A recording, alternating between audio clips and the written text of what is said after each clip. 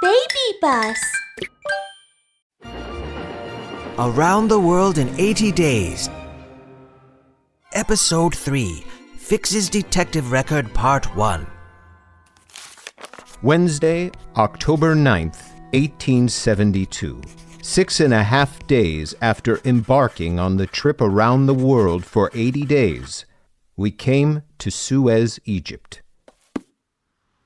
The huge ocean liner, the Mongolia, was sailing on the water.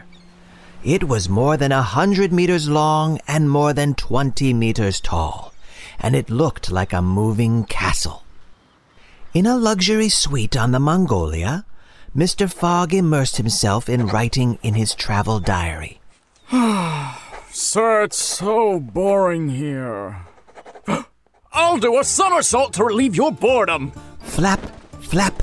Passepartout started speedily turning somersaults in the room like a cyclone.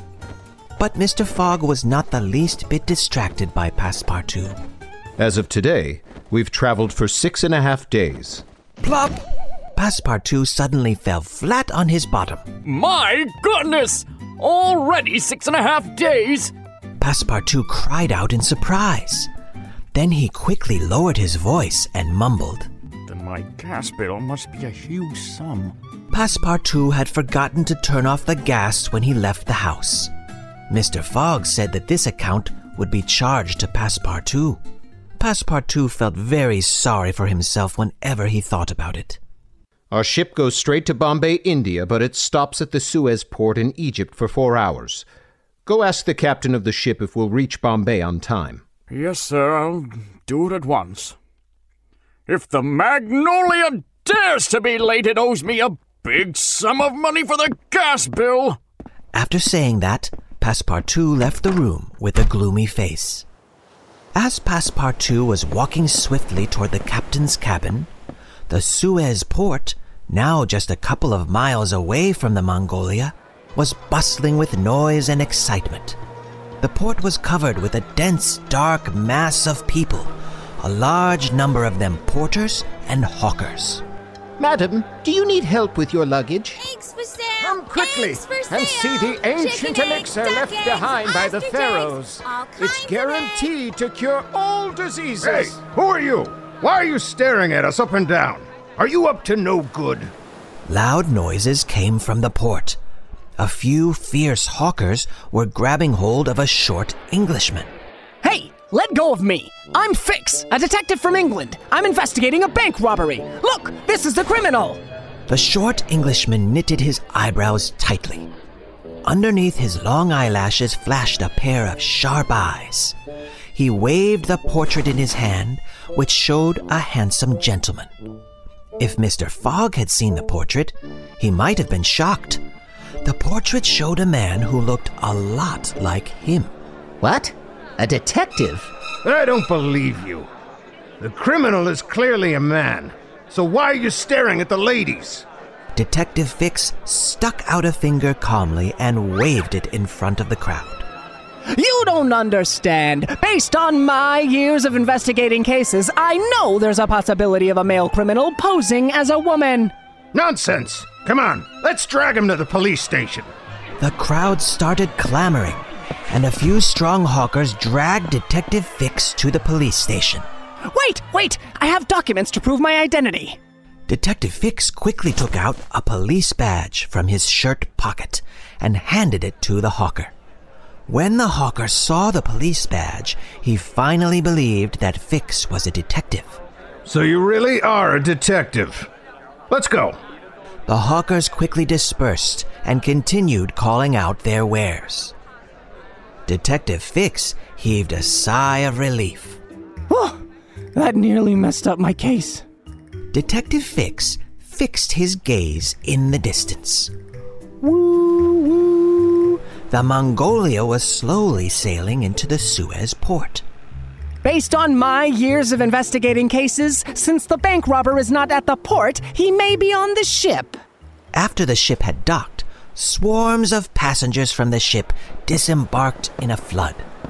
Fix's sharp eyes swept back and forth over the crowd. His eyes widened suddenly. he saw a handsome gentleman standing on the deck of the Mongolia. He looked very much like the bank robber. Of course, this gentleman was Mr. Fogg. But Mr. Fogg was definitely not the bank robber. He just happened to look like the bank robber. But Detective Fix thought they were one and the same. I found the bank robber! Finally! Detective Fix was so excited he jumped up and rushed forward quickly. I must arrest you! But at this moment, all the porters and hawkers rushed forward all together, and the port became extremely crowded. Detective Fix, investigating a case! Move aside! Move aside! Detective Fix summoned all his strength to squeeze through the crowd. Hey, Shorty, stop squeezing. Detective? I think you're just cutting in line. I'm the Queen of England. Move aside. Pharaoh has come back to life. Let me move to the front. Squeeze! Squeeze! Move out of it! Get out of here! Let me get in! Suddenly, an egg flew toward Detective Fix, cracking open on his face. Splat!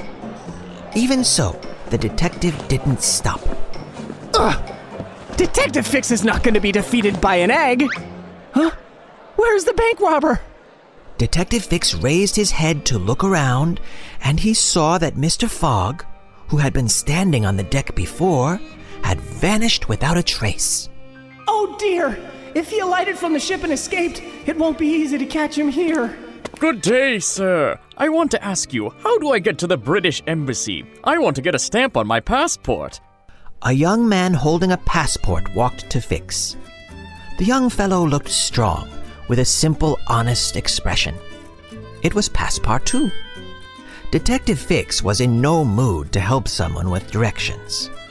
But as he was about to turn around and leave, he suddenly thought of something.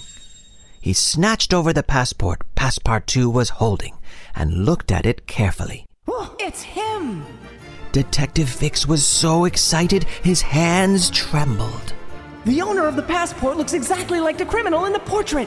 He must be the bank robber. I must arrest him!